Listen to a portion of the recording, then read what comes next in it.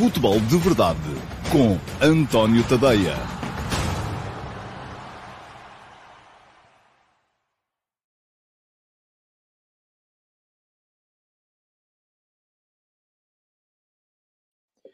Ora, então, olá a todos, muito bom dia, sejam muito bem-vindos à edição número, deixem-me cá ver qual é que é o número de hoje, acho que é o 806 do Futebol de Verdade, edição para segunda-feira, dia 15 de maio de 2023. Ainda não temos campeão nacional e podemos ter que esperar mais uma semana ou mais duas, dependendo daquilo que vai acontecer na penúltima jornada. Na penúltima jornada vamos ter um Futebol Clube Famalicão, um Futebol Clube do Porto e vamos ter um Sporting Benfica.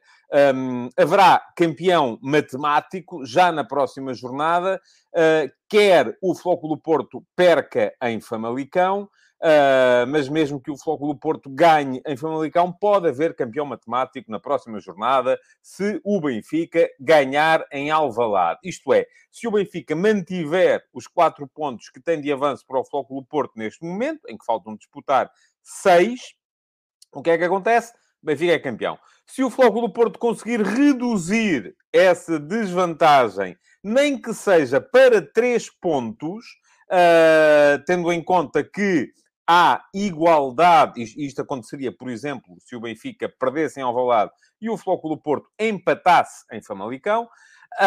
O que é que acontece é que, nesse caso, tendo em conta a igualdade no confronto direto entre Benfica e o Futebol Clube do Porto, ainda poderia haver uma igualdade pontual no final, com, eventualmente, uma superioridade do Futebol Clube do Porto na diferença de golos. Mas, para isso, seriam precisos muitos golos. Agora, a questão aqui é pura e simplesmente matemática. Neste momento, o Porto tem uma diferença de golos de 46 golos positivos.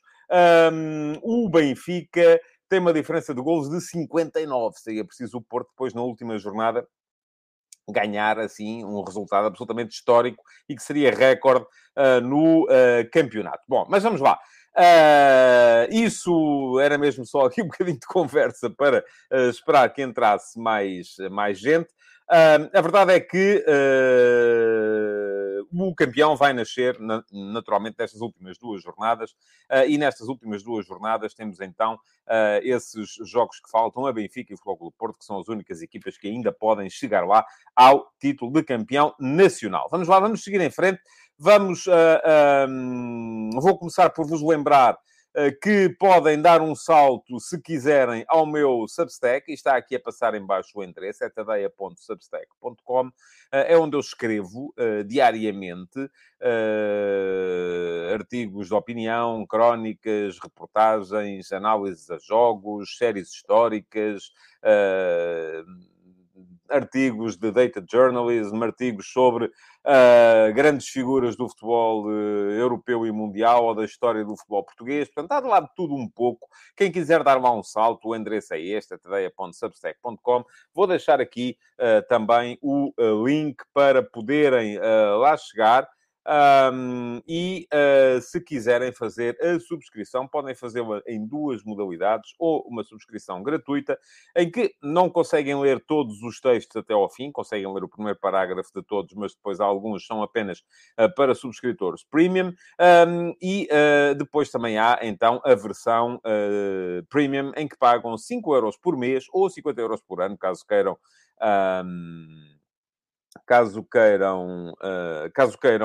aproveitar os 2 meses de desconto que a subscrição anual permite.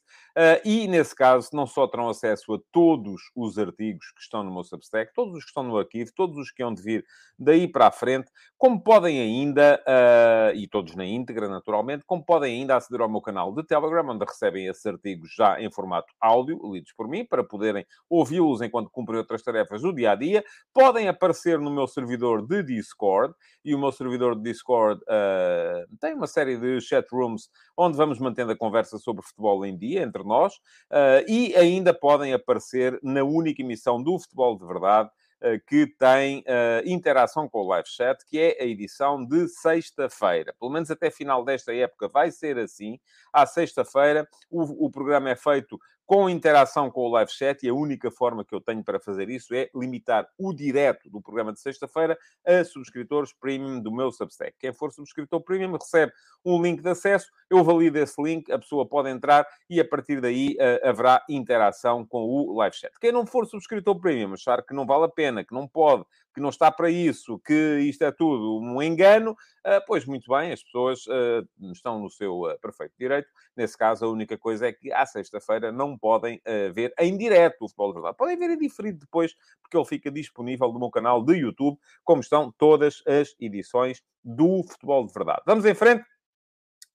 Porque já vi que o live chat hoje está muito animado, calculo porquê, mas nem sequer vou lá ver, porque senão não consigo fazer o programa com fluidez de raciocínio. Aquilo que muitos de vocês chamam monólogo ou a supressão da liberdade de não há supressão nenhuma, vocês estão aí, estão a falar, quem está a ver o programa está a ver aquilo que vocês têm para dizer, eu é que não consigo fazer as duas coisas ao mesmo tempo, que é estar a fazer o programa e ao mesmo tempo a conversar com pessoas que só querem desconversar. Vamos lá, então, andar em frente. E a interatividade, no entanto, mantém-se no Futebol de Verdade. Porquê? Porque todos os dias, mesmo nas emissões de segunda, terça, quarta e quinta, eu respondo a duas perguntas. São as perguntas que eu seleciono.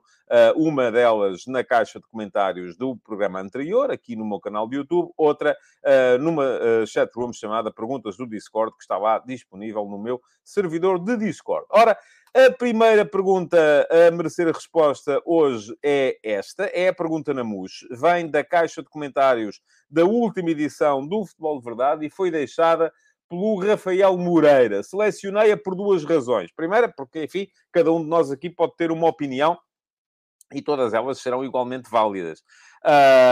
E a segunda, porque é uma pergunta de resposta, assim sendo, simples, e hoje temos muito futebol para analisar, e, portanto, interessa ter aqui... E houve uma terceira razão também, é que me fez pensar, eu nunca tinha pensado nisto.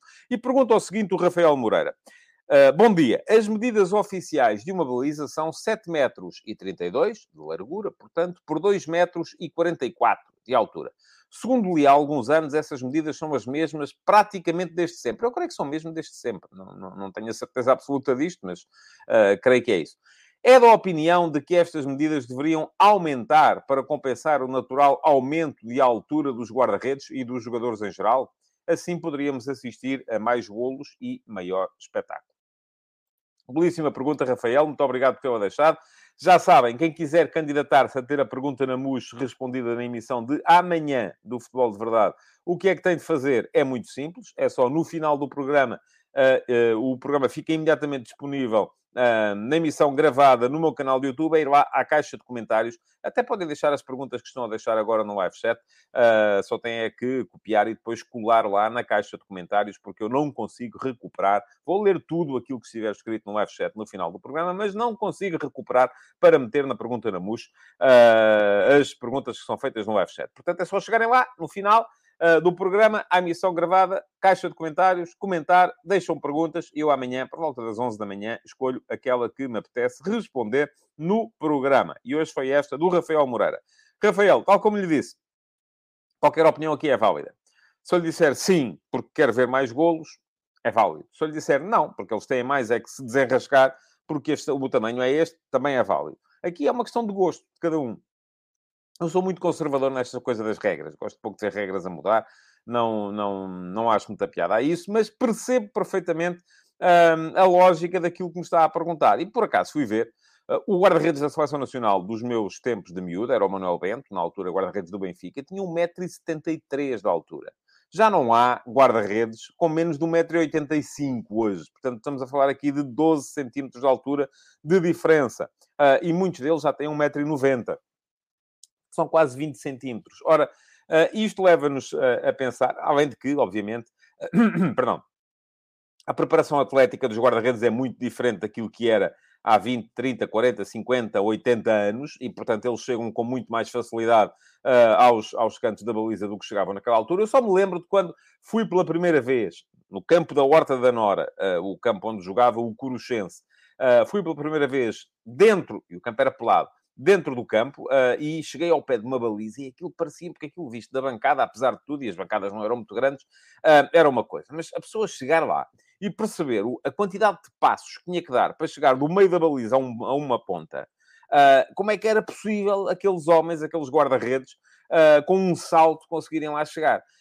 Ora bem, essa capacidade atlética dos guarda-redes está cada vez maior. É cada vez mais fácil aos guarda-redes conseguirem chegar não só ao topo da baliza, como aos cantos. E, portanto, se calhar faz algum sentido pensarmos nisso no aumento das dimensões das balizas. Agora, a questão aqui também é outra. Queremos facilitar a tarefa de quem ataca, mas porquê?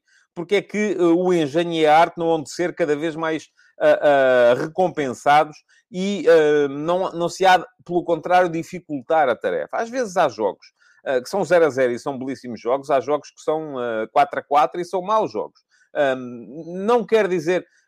A verdade é que se a baliza for maior, eu não tenho nenhuma garantia de que as equipas não metem ainda mais gente à frente da baliza para conseguir tapá-la melhor, ou para conseguir impedir as situações de finalização dos adversários. O facto de haver mais golos não quer dizer que haja futebol mais ofensivo. Portanto, para responder à sua pergunta, eu diria não. Eu acho que não. Eu gosto das balizas como elas estão neste momento, não só porque sou um conservador no que toca a regras, mas também porque olho para o dilema que me coloca e percebo que pode haver aqui uma tentação também de não querermos facilitar a tarefa a quem nos maravilha. Porque senão vamos começar a banalizar esse ato de maravilhar. E não queremos que isso seja banal, queremos que seja maravilhoso. E, portanto, eu diria que não. Rafael, eu não gostaria de ver as dimensões das balizas aumentadas. E é uma decisão, é como lhe digo, é uma opinião que, como lhe digo, pode perfeitamente ter a inversa à minha e ela é igualmente válida. Não quer dizer que a minha aqui seja melhor do que a vossa ou vice-versa. Bom, respondida, então, a pergunta na MUS para a edição de hoje do Futebol de Verdade. Já vos disse ali há bocadinho como é que podem fazer para deixarem perguntas candidatas a serem perguntas na MUS na edição de amanhã. E aquilo que tenho para vos dizer mais também é que podem inscrever-se no meu canal de YouTube para poderem ser avisados sempre que eu entro em direto com uma nova edição do Futebol de Verdade. O Futebol de Verdade está quase a chegar ao final da época, vai durar precisamente até ao final dos jogos da Seleção Nacional, porque depois do fim do campeonato vamos ter a final da Taça de Portugal, mantém-se o Futebol de Verdade. Depois vamos ter os jogos da Seleção, mantém-se o Futebol de Verdade. E quando for a altura das férias do futebol, será também a altura das férias do Futebol de Verdade. Mas, até porque é normal que, com a interrupção das emissões regulares que vai acontecer durante as férias, o algoritmo do YouTube deixe de vos avisar ou deixe de vos aparecer com tanta frequência o Futebol de Verdade. Se vocês quiserem ver depois no início da próxima época, o melhor que têm a fazer então é seguir já o canal, é clicar aqui. Eu vou deixar aqui um link para quem quiser clicar e já que lá vão, cliquem em cima do botão que diz inscreve-te no canal para passarem a estar inscritos no meu canal do YouTube e depois também cliquem em cima do sino, que lá está também, para ativarem as notificações e serem avisados sempre que eu entro em direto com uma nova emissão. Não há nada como ter a certeza e essa é a melhor maneira de ter a certeza. Bom, posto isto, passamos à pergunta do Discord e a pergunta do Discord de hoje... deixa-me cá ver onde é que ela está. Está aqui. A pergunta do Discord de hoje foi deixada pelo Hugo Dias, que no Discord tem este nick, que é Hanakin PT.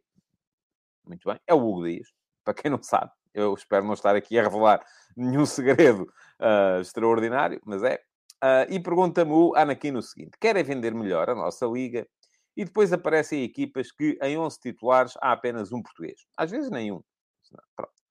Não está na hora de se criarem condições para ter uma regra que, num plantel, não possa ter mais de 30 jogadores, mas destes, 6 tenham que ser formados no clube e outros 6 formados em Portugal? Obrigado pela pergunta, Anakin. Ela motivou até, inclusive, em alguma discussão lá no Discord. É uma pergunta interessante. É um tema do qual eu, volta ou não volta, falo por aqui. E eu, quem me acompanha com mais regularidade sabe que eu sou contra qualquer espécie de protecionismo ao produto local. Neste aspecto sou muito...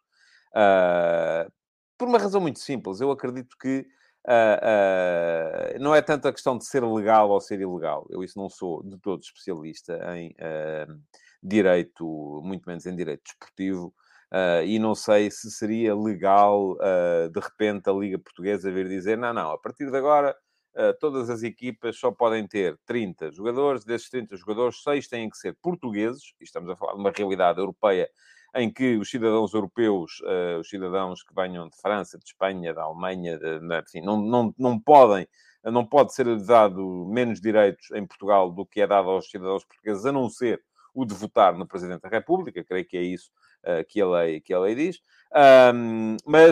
E nas eleições para a Assembleia da República, creio que também não podem votar. E se calhar estou enganado. Peço desde já desculpa, não é de toda a minha praia.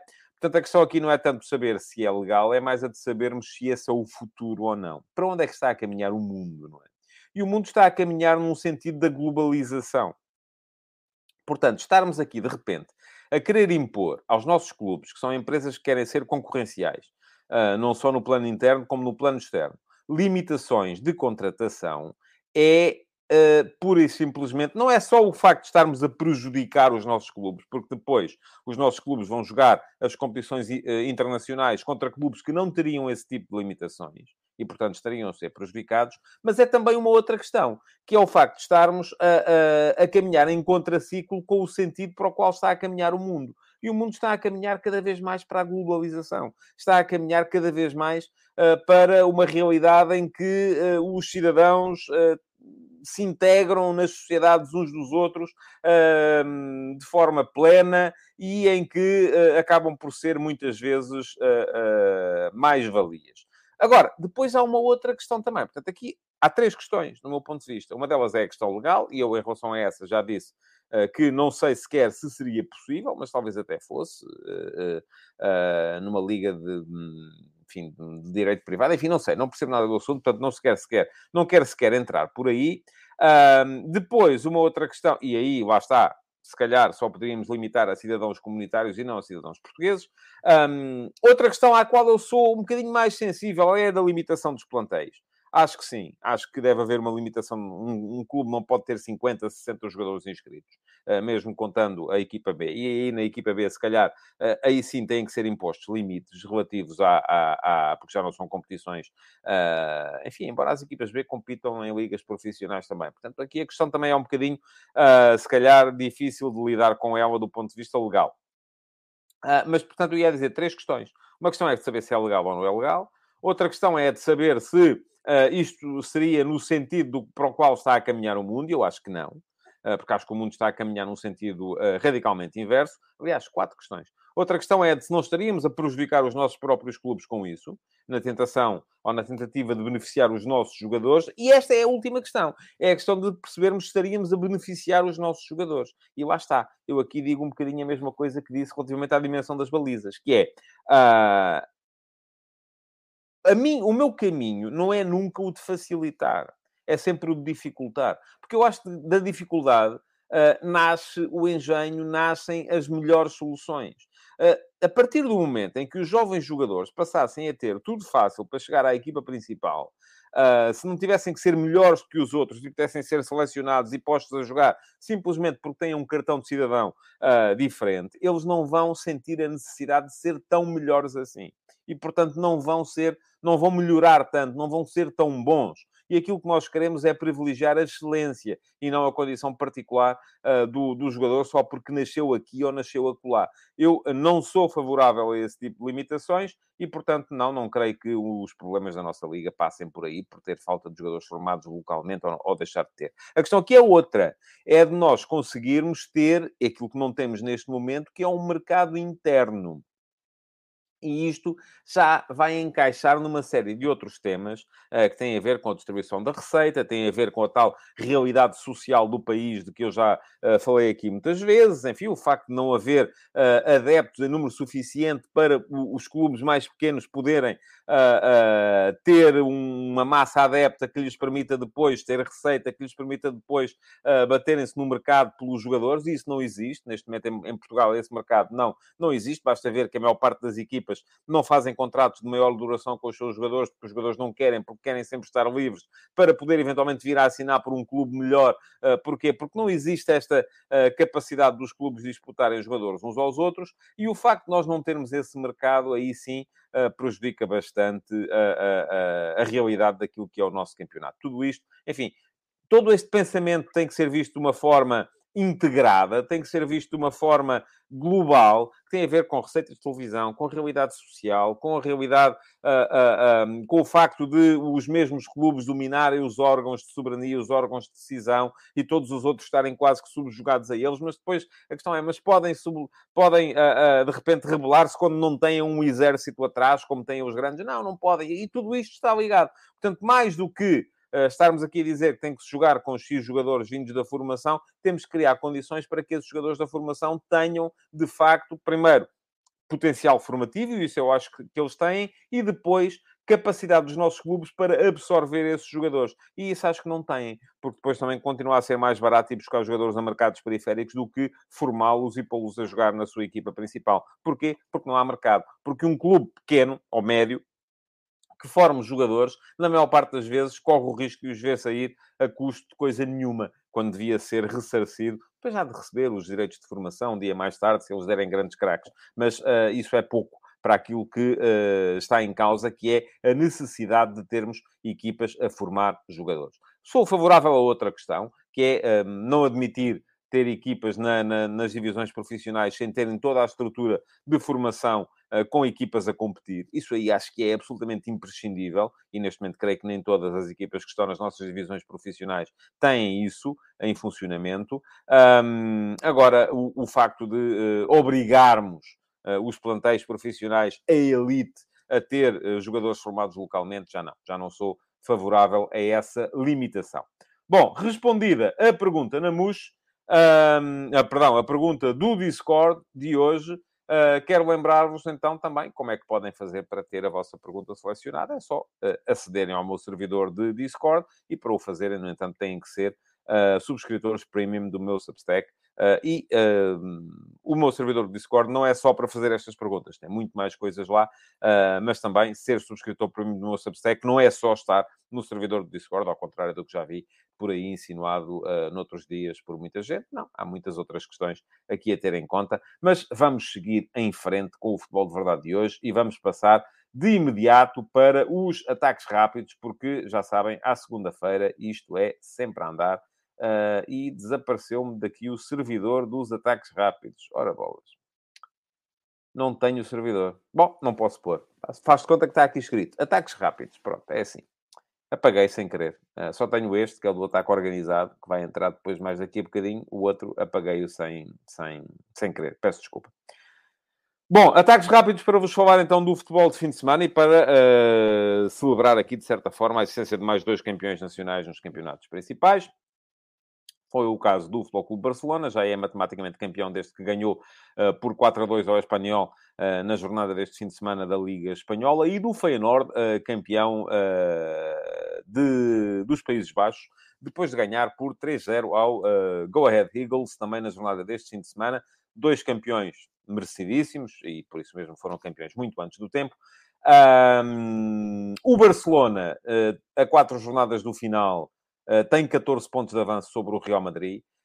E é um campeão muito curioso, porque é um campeão um bocadinho em contraciclo com aquilo que é a ideia base do Barça. E quando ainda hoje li um trabalho interessantíssimo no El País, com os dados estatísticos desta equipa do Barça, a ver que é uma equipa que tem mais combinações longas, mais passos longos e menos passos curtos do que era habitual, portanto, um bocadinho em contraciclo com aquilo que é a tradição do tiki-taka, da qual o Xavi podia ser perfeitamente um legítimo herdeiro, porque fez parte daquele meio-campo fantástico com Busquets e Iniesta, na equipa do Guardiola, mas esta é uma equipa do Barça com mais jogo longo, menos jogo curto, é uma equipa do Barça com a maior percentagem de pontos por golo em 20 anos, em Espanha. A maior média, quero dizer, de pontos por golo em 20 anos na Liga Espanhola. Nunca houve um campeão com uma média de pontos por golo tão alta nos últimos 20 anos em Espanha, o que quer dizer que é uma equipa que não faz muitos golos. Aliás, durante muitas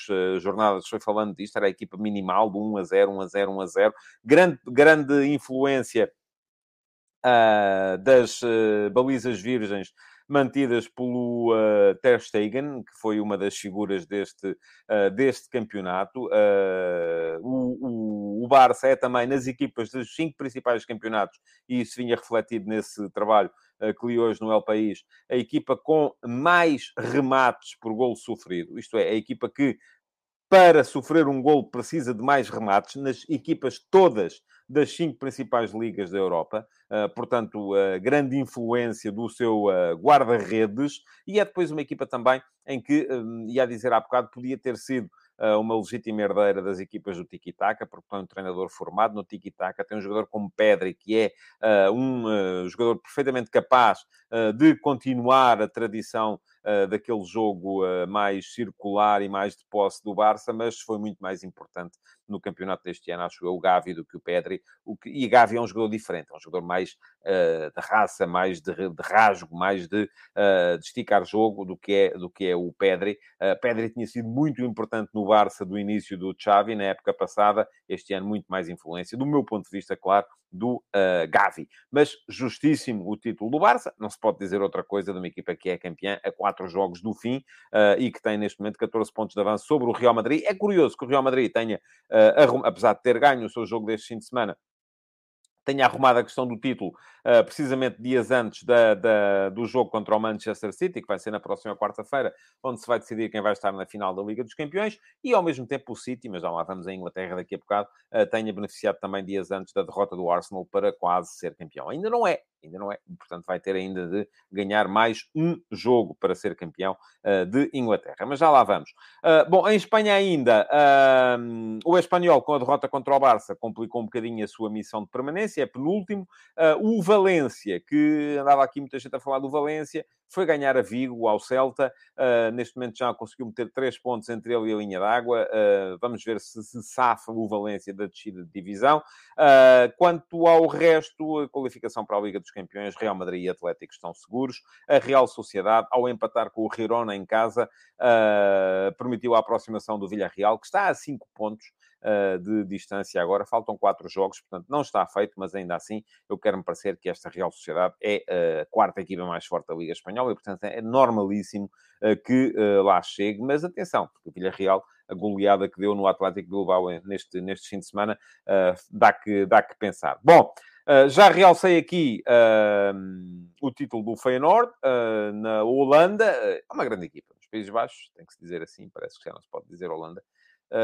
Estou a gostar muito do trabalho do Arne Slot. Acho que é um dos treinadores europeus em maior destaque neste momento. Eu recordo que o Arne Slot era treinador do Alkmaar em 2020, quando o Alkmaar acabou com os mesmos pontos do Ajax e o campeonato foi interrompido pela pandemia, não se concluiu.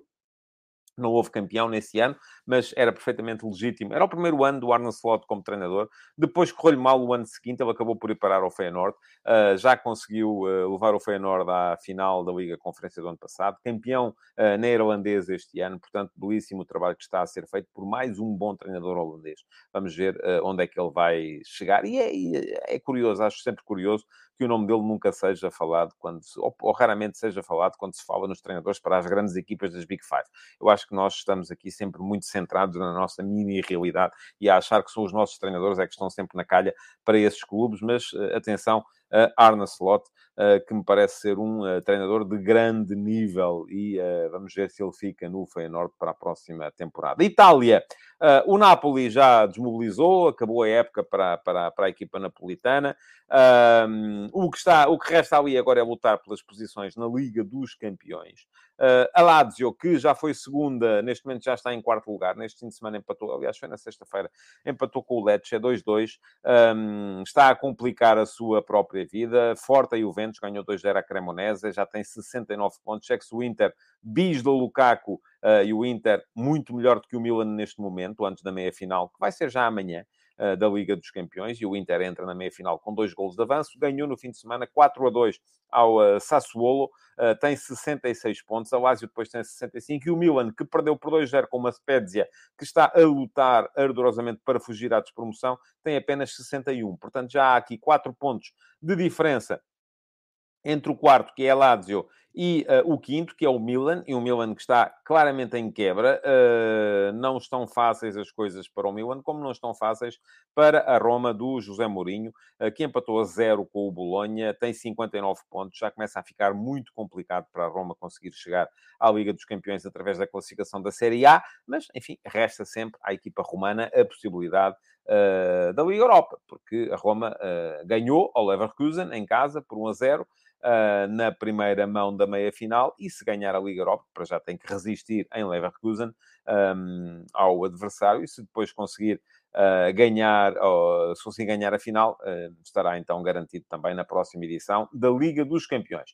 A Inglaterra, já vos falei aqui da derrota do Arsenal, perdeu com o Brighton. O Brighton do De Zerbi, que é outro dos bons treinadores do futebol europeu neste momento, está perfeitamente em linha para entrar na Liga Europa, à frente do Tottenham e do Aston Villa. Mas, para já, luta pelo título. Manchester City 3-0 fora de casa ao Everton, e o Everton tinha ganho 3-0 ao Brighton, tinha ganho 5-1 ao Brighton fora de casa na última partida, mas agora perdeu por 3-0 em casa com o City. Está complicado para o Everton ainda a luta para fugir à despromoção, mas depois o Arsenal foi batido por 3-0 pelo Brighton, e isto significa que neste momento City tem 85 pontos, Arsenal tem 81. Ao Arsenal só faltam 2 jogos, ao City faltam 3. O que quer dizer que falta uma vitória ao City para ser campeão inglês, para ser mais uma vez campeão inglês. Pode obtê-la já contra o Chelsea no dia 21, no próximo domingo. Vamos a ver se vamos ter ou não campeão inglês nessa altura. Depois, há a guerra pelas posições na Liga dos Campeões. Neste momento, Newcastle United e Manchester United, 66 pontos. O Liverpool tem 62, está a 4. Já não vai ser fácil lá chegar, mas está bem colocado, bem posicionado para chegar a uma posição na Liga Europa, tal como está o Brighton, que tem 58 e um jogo a menos. Mais longe estão o Tottenham e o Aston Villa, que certamente se baterão pela qualificação para a Liga Conferência. Bom, de resto, ainda falta definir campeão em França, mas está quase. O Paris Saint-Germain ganhou por 6-0 ao Ajaccio e está a uma vitória de ser mais uma vez campeão. Tem 2 jogos fora agora, antes de jogar com o Clermont em casa. Tem 3 jogos para conseguir essa vitória. Tem 6 pontos de avanço sobre o Racing Lens. E depois aquilo que está ali em causa é muito também a luta pela segunda posição de qualificação direta para a Liga dos Campeões. É preciso lembrar que, em França, só os 2 primeiros é que se qualificam diretamente para a Liga dos Campeões. Vai mudar em 2024. O terceiro vai passar a qualificar-se direto também, se a França mantiver, é claro, a 5ª posição no ranking da UEFA, mas neste momento só os 2 primeiros é que entram diretos. O terceiro ainda tem que ir para a pré-eliminatória. Mas temos Lens com 2 pontos de avanço sobre o Olympique de Marselha, e isto pode significar aqui algum... enfim, da luta para as últimas jornadas. Está tudo em aberto na Alemanha, embora o Bayern e o Borussia Dortmund tenham goleado nesta jornada. 6-0 do Bayern ao Schalke, 5-2 do Borussia Dortmund ao Borussia de Mönchengladbach, e 1 ponto de avanço do Bayern sobre o Borussia para as 2 últimas jornadas. Calendário mais difícil para o Bayern, que vai receber o Leipzig na próxima jornada, e o Leipzig ainda não garantiu a qualificação para a Liga dos Campeões, e acaba a jogar fora de casa em Colónia, enquanto o Borussia visita o Augsburg na próxima jornada e acaba em casa com o Mainz. O Mainz é sempre uma equipa tramada para estas coisas, faz e marca, faz muitos golos, sofre muitos golos. Vamos a ver o que é que vai sair dali. Eu acho que o Bayern tem que ser visto como favorito neste momento, mas atenção, porque não pode dar-se ao luxo de escorregar daqui até a final do campeonato. Nota ainda na Alemanha para a oficialização da contratação do Alex Grimaldo por parte do Bayer Leverkusen. Pode parecer pouco para o Grimaldo, mas atenção, também é preciso não nos esquecermos que o Grimaldo está a fazer uma grande época este ano, mas até aqui era visto, e eu não me canso de dizer isto, era sempre visto como uma fragilidade defensiva da equipa do Benfica, com Jorge Jesus, pelo menos, por exemplo. Grimaldo não quis renovar contrato com o Benfica, vai jogar para a Alemanha, não vai para o Barcelona, não vai para o Bayern, não vai para o Real Madrid, não vai para uma grande equipa, não vai para uma grande equipa de Itália, não vai para o Leverkusen. Atenção, o Leverkusen pode ainda perfeitamente qualificar-se para a Liga dos Campeões também, se ganhar a Liga Europa. E está, neste momento, em linha para isso. Há a conexão do treinador alemão. Xabi Alonso é treinador do Leverkusen e... do treinador espanhol, perdão, era isso que eu queria dizer. Xabi Alonso é treinador do Leverkusen e pode ter convencido Grimaldo a seguir para ali. Há a questão do dinheiro, e é inevitável que se vá a ela. E há também a questão do timing. É muito estranho, do meu ponto de vista, pelo menos, que Grimaldo tenha permitido que isto acontecesse nesta semana. Enfim, é uma semana...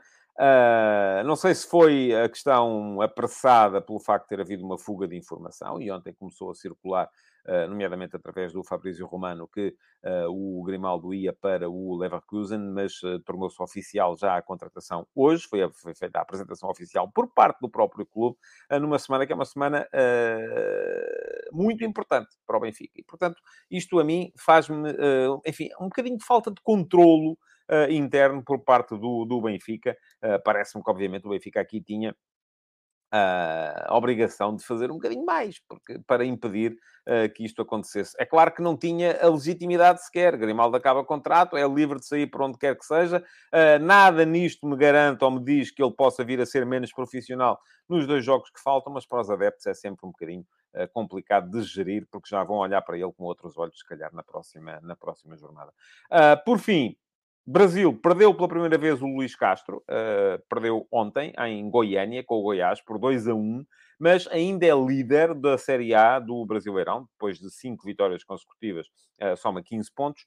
O segundo é o Botafogo, que empatou... perdão, o segundo é o Palmeiras, o primeiro é o Botafogo, o segundo é o Palmeiras, que empatou com o Bragantino 1-1, e que segue então com 14 pontos. Portanto, temos os treinadores portugueses ainda a dar cartas no futebol brasileiro. Eu escrevi hoje de manhã sobre, e já ia escrever de qualquer maneira, depois acabei por fazer ali uma espécie de um mix entre aquilo que foi a conferência de imprensa notável do Luís Castro, depois da vitória por 3-0 contra o Corinthians, a meio da semana, e aquilo que foram as reações de Sérgio Conceição ontem, na ponta final do jogo do Futebol Clube Porto contra o Casa Pia. Já sei que, e já percebi pelo Twitter, pelo Facebook, por aqui, por acolá, que há logo aqueles que dizem, estás sempre a bater no mesmo. Depois há aqueles que dizem, mas os outros é que começaram. E há aquele... Enfim, não sou sensível a isso. E aqueles que dizem, mas quando foi o Jesus, e o Jesus meteu os 4 dedos na cara do Sheringham, até me disseram que tinha sido do Manuel Machado, mas eu acho que foi do Sheringham, no jogo contra o... eu passo a vida a chamar Sheringham ou Sherwood. Do Sherwood, assim é que é, no Benfica-Tottenham. Também critiquei na altura, porque há uma coisa que eu levo muito a sério, mas muito a sério mesmo, no desporto, em todos os desportos, que é o respeito pelos vencidos.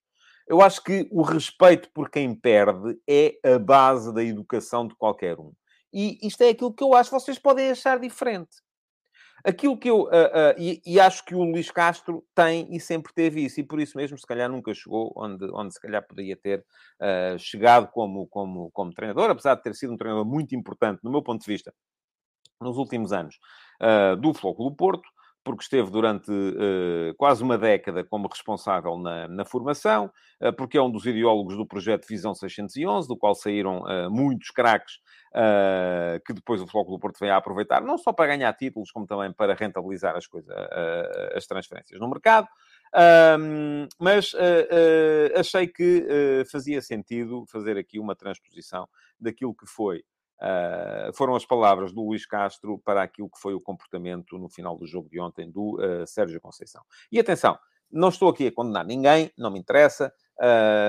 Acho que na altura do golo é possível ter todos os... E não sou de todo daqueles que passam a vida aqui a criticar o Sérgio Conceição. Acho, e ainda hoje o escrevi mais uma vez, acho que o Sérgio Conceição tem feito um trabalho absolutamente notável no plano tático, no plano estratégico, no plano da condução de homens. Agora, aquilo que me interessa a mim discutir aqui é aquilo que é a forma de estar. E também me interessa isso. E porquê? Porque o Porto... Eu já sou suficientemente antigo nisto para me lembrar do Porto dócil, que foi o Porto que correu com Pinto da Costa e Pedroto em 1980.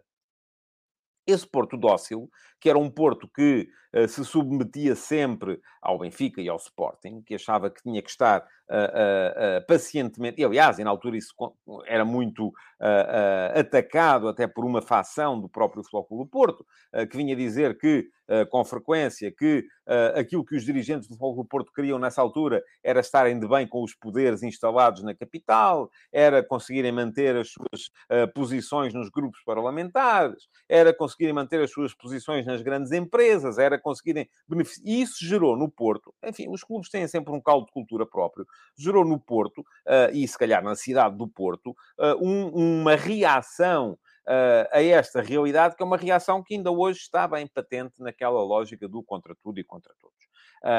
Essa é uma lógica que eu não defendo, que eu não advogo em nenhum desporto, porque acho que o contra tudo e contra todos leva a muitos excessos. Não estou aqui a dizer que eles são mais justificados ou menos justificados. Acho que já foram mais do que são hoje. Acho que no plano do futebol, nomeadamente o Futebol Clube do Porto, não se pode, ou o Porto não se pode queixar muito.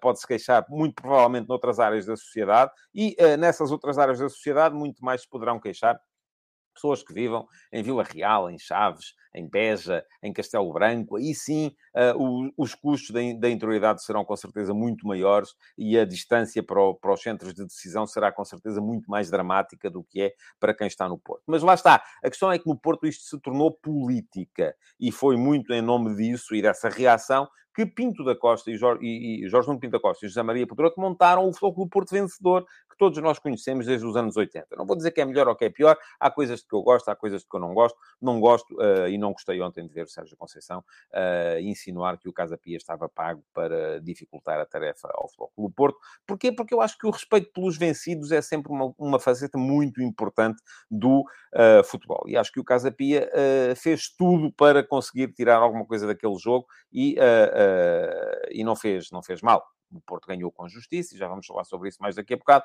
mas, de qualquer maneira, não me parece que isso possa ser, de forma alguma, criticado. Depois, se houve mau comportamento no banco do Casa Pia, isso, francamente, a transmissão televisiva não mostrou.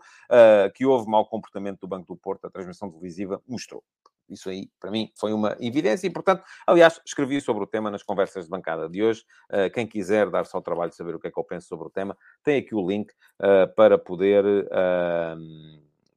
ficar a saber. Mas eu não sei, creio que ainda não pus aqui sequer o separador do taco organizado. Cá está ele. Agora sim, entramos no taco organizado para vos falar então dos 4 jogos que faltam e dessa possibilidade de haver campeão em breve. Eu estou aqui à procura da minha cábula, onde tenho isso escrito. Já está aqui. Bom, a verdade é que faltam 2 jornadas e ainda não temos campeão em Portugal. E também, atenção, deixa-me só dizer isto, não quero dar à coisa mais importância do que ela tem. Aqui eu quero falar de futebol. Falei aquilo, naquilo porque, enfim, foi mais para elogiar as palavras do Luís Castro, até do que para falar do resto. Bom, vamos lá. Não temos campeão, faltam 2 jogos.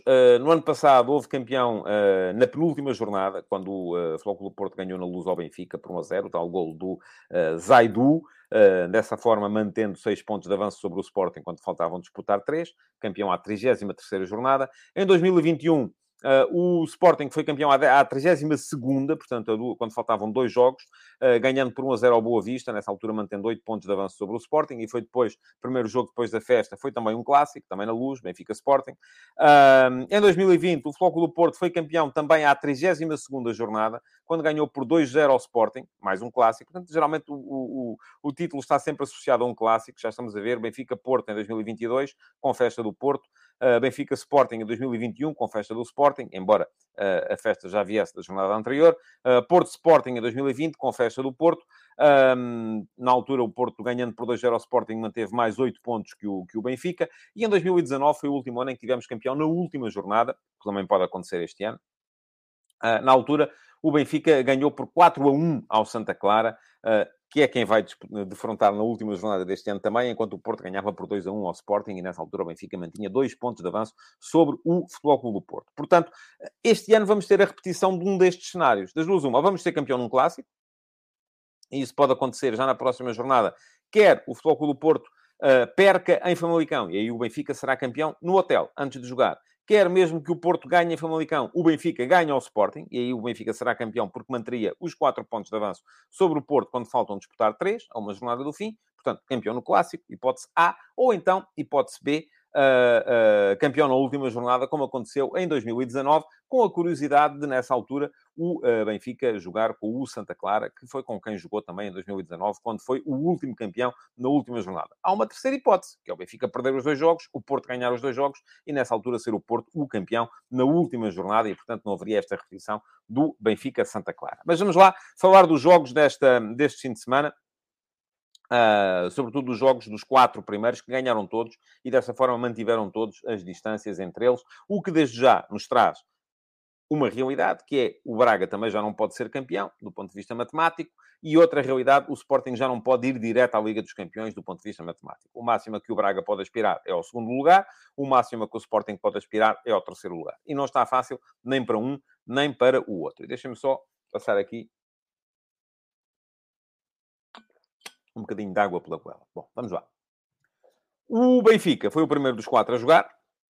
Foi jogar a Portimão no sábado à tarde.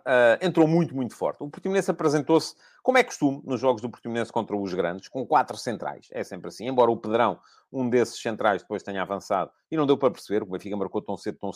Não deu sequer para perceber qual era a ideia do Paulo Sérgio. Se era, eventualmente, jogar com os 4 a fechar por dentro, para depois ter o Mufi na direita e o Sec na esquerda. Mas lá estava o Alemão, o Parque, o Relvas e o Pedrão. Com o gol do Benfica, Pedrão passou a jogar como médio mais defensivo e o Portimonense apresentou-se num 5-3-2 com Mufi e Seca a darem largura e depois o Iago Carrielo e o Ioni Gonzalez na frente.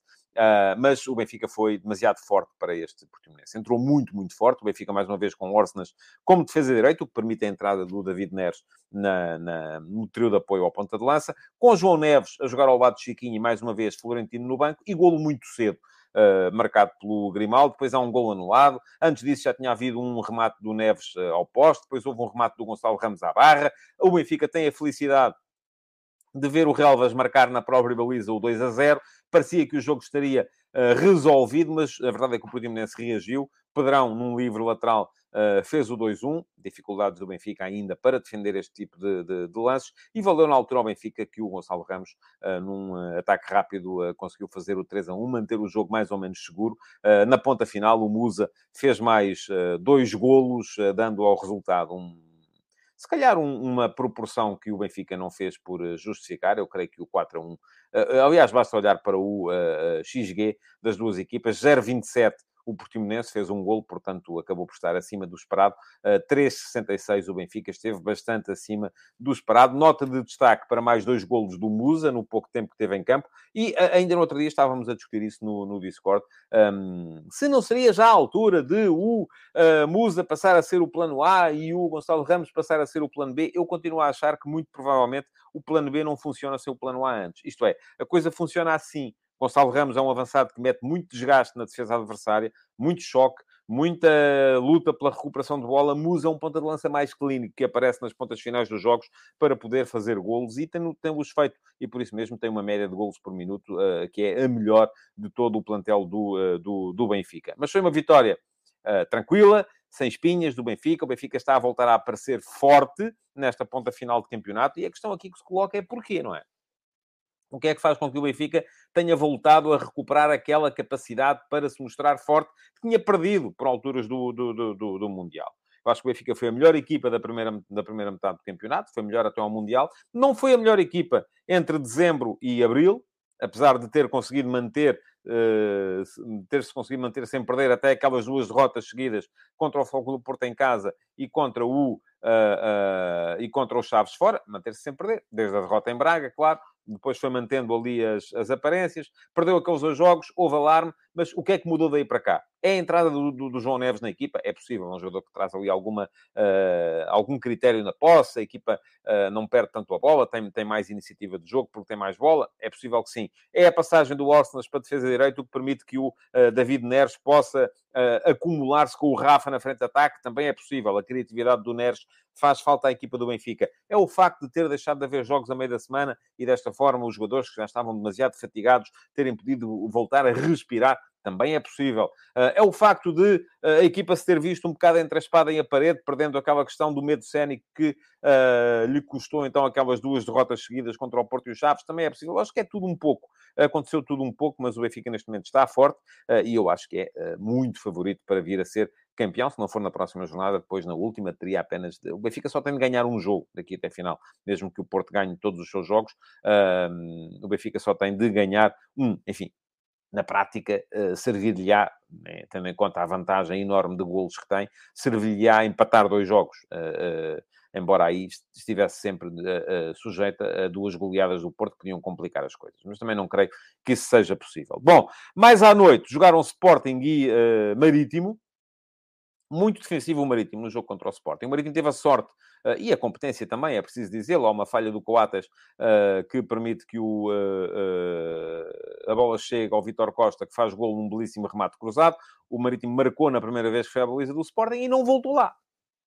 Aquilo que se viu depois daí, que foi aos 10 minutos até aos 90 mais 7, que é quando o Marítimo faz um segundo gol que é anulado, foi o Marítimo a jogar com toda a estrutura à frente da sua baliza. Linhas muito baixas, 5 homens atrás, 2 médios, 3 centrais, 2 médios defensivos, 2 laterais que pouco se soltavam. E a verdade é que muito pouco Marítimo no plano ofensivo, mas o Marítimo esteve à beira de conseguir levar pontos contra um Sporting muito desinspirado. O Ruben Amorim optou, para alguns, por poupar os jogadores para o jogo com o Benfica. Eu acho que não foi tanto isso. Eu acho que foi mais uma questão de gestão de meios necessários. Ele terá julgado, bom, para ganhar ao Marítimo, se calhar não preciso de arriscar estes. E eu quero ganhar ao Benfica, porque quero chegar ainda a uma posição de Liga dos Campeões. Portanto, não quero ficar privado dos jogadores que estão a um cartão amarelo da suspensão e, por isso mesmo, vou preservá-los, vou mantê-los aqui e vou tentar ganhar o jogo com os outros. E, portanto, apareceu um Sporting um bocadinho alternativo, com o Arthur, o lateral esquerdo, Belharino, lateral direito, Nuno Santos, em vez do... o Mateus Reis, em vez do Gonçalo Inácio na defesa, Pedro Gonçalves a meio campo, em vez do Morita. Só que as coisas não estavam a sair. Aliás, o Sporting acaba o jogo com um XG de 2.1, mas muito mal do ponto de vista ofensivo, muito pouco criativo, nada saía. O Ruben Amorim foi tentando tudo e mais alguma coisa. Primeiro faz entrar o Gonçalo Inácio, faz entrar o Nuno Santos, que é um jogador que dá capacidade ofensiva à equipa, faz entrar o Morita para poder adiantar o Pedro Gonçalves, mete o Trincão como ala direito, faz entrar o Fataú para a ala direito, enfim... Depois há quem diga, não, mas ele tem que jogar como avançado. Não, ele tem que jogar do lado direito para poder vir para dentro e chutar. Mas nada foi resultando. Muita sorte do Sporting no golo do empate, que foi marcado com um autogolo após uma jogada do Pedro Gonçalves. E depois, já com Coates a ponta de lança, na ponta final do jogo. Então lá saiu o golo da vitória do Sporting. Ainda há toda aquela confusão que sucede ao golo anulado ao Marítimo, aos 90 mais 7, a expulsão do Adam, Paulinho à baliza, enfim. Foi um jogo pitoresco, mas nada bem conseguido por parte do Sporting. Ainda assim, vou dizer, vitória justa do Sporting, porque foi a única equipa, de facto, que quis fazer alguma coisa pelo espetáculo. O Marítimo... E eu ainda hoje de manhã escrevi também sobre isso. Eu olho para o jogo do Marítimo, olho para o jogo do Paços de Ferreira, olho para o jogo do Santa Clara e vejo mais futebol no Santa Clara e no Paços de Ferreira do que vejo no Marítimo. Que me desculpem os madeirenses e os maritimistas que por aí estão, mas é isso que eu vejo. Agora, vejo um Marítimo, do ponto de vista defensivo, muito mais competente do que o Santa Clara e o Paços de Ferreira. E acaba por ser isso um bocadinho a marcar a diferença, e é isso que faz com que o Marítimo, neste momento, seja o favorito para essa posição, antepenúltima posição, que vai dar o play-off contra o terceiro classificado da segunda Liga. Bom, ontem, mais 2 jogos. Braga-Santa Clara, com uma vitória do Braga, também arrancada em extremis. Muito bem o Santa Clara, disposto num 4-3-3, com Gabriel Silva e Ricardinho ladear e o Mateus Babi na frente, a criar muitas situações de gol. Aliás, o Santa Clara acabou o jogo com um XG superior ao do Sporting Clube Braga. 3,05 contra 2,82. O empate era o resultado mais justo neste jogo. Não aconteceu porquê? Porque o Braga voltou a ser uma equipa muito forte em frente à baliza.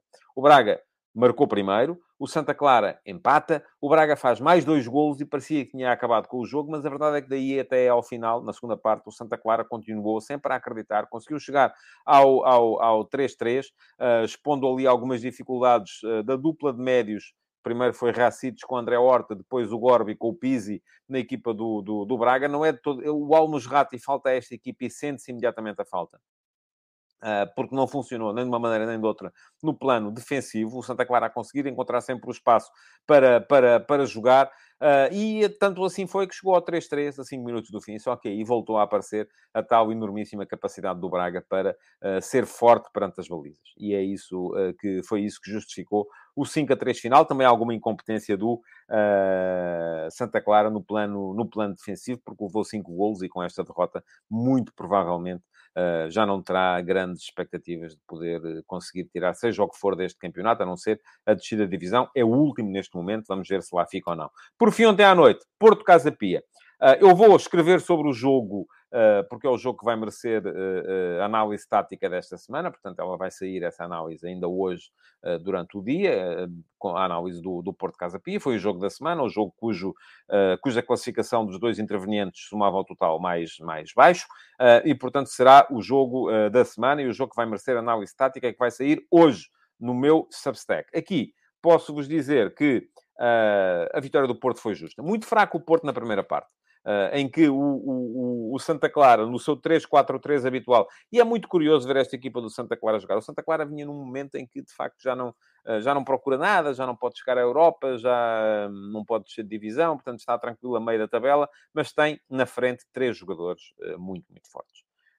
O Yuki Soma e desapareceu o Kunimoto da equipa do Santa Clara, tem tido menos relevância, mas é uma equipa que se defende num 3-4-3 em que os 3 da frente estão sempre prontos para disparar, estão sempre prontos para sair em transição ofensiva. Yuki Soma e Godwin são 2 setas. O Felipe Cardoso esteve bem a segurar a bola, e para o Santa Clara faltou gente para conseguir. Porquê? Porque aquilo que o Felipe Martins exige destes 3 homens da frente é tanto que ele tem que ter 3 para os primeiros 60 minutos e outros 3 do mesmo nível, e é isso que não tem, para a última meia hora. A questão é que, a partir do momento em que o Santa Clara deixou de ter capacidade de saída, porque já não tinha capacidade física para o fazer, o Porto começou a ir para cima e foi para cima com cada vez mais frequência. Quando o Santa Clara marcou, com muita felicidade, um autogolo do Evan Nilsson no final da primeira parte, as melhores ocasiões, apesar do Porto ter tido mais iniciativa, as melhores ocasiões até tinham pertencido ao Santa Clara, e vimos um Porto, enfim, também sem algumas peças importantes. É preciso dizer aqui que não estava a jogar o Marcano, não estava a jogar o Otávio é fundamental, alguma dificuldade do André Franco, fez um jogo não tão consistente assim para fazer as vezes do Otávio. O Evanilson continua muito, muito fora dela. Bem, o Galeno, com uma particularidade, é que também já o Porto está a fazer muito isso, é o Galeno, o extremo, que abre na linha, e o Wendel, o lateral, vem muito à procura do espaço interior, é quase um terceiro médio. Mas a verdade é que o Porto estava com dificuldades para tirar da frente a organização defensiva, muito bem liderada pelo Vasco Fernandes, da equipa do Santa Clara. Na segunda parte foi completamente diferente. O Santa Clara deixou de ter capacidade, o Porto manteve a rotação, aumentou-a, aliás, até, e a verdade é que só chegou à vitória, marcou o primeiro golo, o golo do empate pelo Taremi, só chegou à vitória pelo Dani Namazo, já nos descontos, mas já merecia tê-la conseguido, tê-la obtido antes, porque já tinha tido situações mais do que suficientes para dar a volta ao marcador. Pronto, posto isto, tudo na mesma, então vamos ter pelo menos mais uma jornada de emoção na Liga Portuguesa, à procura do campeão, à procura do segundo classificado e aquele que se apura diretamente para a Liga dos Campeões, à procura do terceiro classificado e aquele que se apura para as pré-eliminatórias da Liga dos Campeões, e também em torno das equipas que estão lá em baixo. Nota ainda para o facto do Vitória Sport Clube ter garantido a qualificação para a Liga Conferência, ao vencer em Vila do Conde, o Rio Ave, 1-0. O Aroca pode também celebrar esse destino já hoje, e dessa forma ficam arrumadas as questões dos apurados para as competições europeias na Liga Portuguesa. Resta-me lembrar-vos que saiu Quando é que saiu? Saiu no sábado. Mais um episódio do F80. Quem saiu desta vez foi o Miguel Arcanjo. Miguel Arcanjo era um antigo defesa central do Futebol Clube do Porto, nos anos 50, sobretudo. Foi bicampeão no Futebol Clube do Porto, jogador internacional, um defesa central de classe, veloz, excelente no desarme também. Marcou uma era, sobretudo naquela equipa fantástica do Futebol Clube do Porto, liderada pelo Dorival e o Strich. Fica aqui o link para quem quiser dar lá um salto e ler a história de Miguel Arcanjo em mais um episódio do F80. Já sabem, esta semana vai haver mais um F80. Há um todas as semanas para vos recordar as maiores figuras da história do futebol português, uma por semana, para celebrar os 100 anos de competição nacional do futebol em Portugal. A análise tática do Porto Casa Pia sai mais logo. Amanhã deixarei aqui o link para quem não quiser estar à espera no Substack para poder dar um salto. Muito obrigado por terem estado aí, então. Amanhã estarei de volta para mais uma edição do Futebol de Verdade. Até lá. Futebol de Verdade. Em direto de segunda a sexta-feira, às 12h30.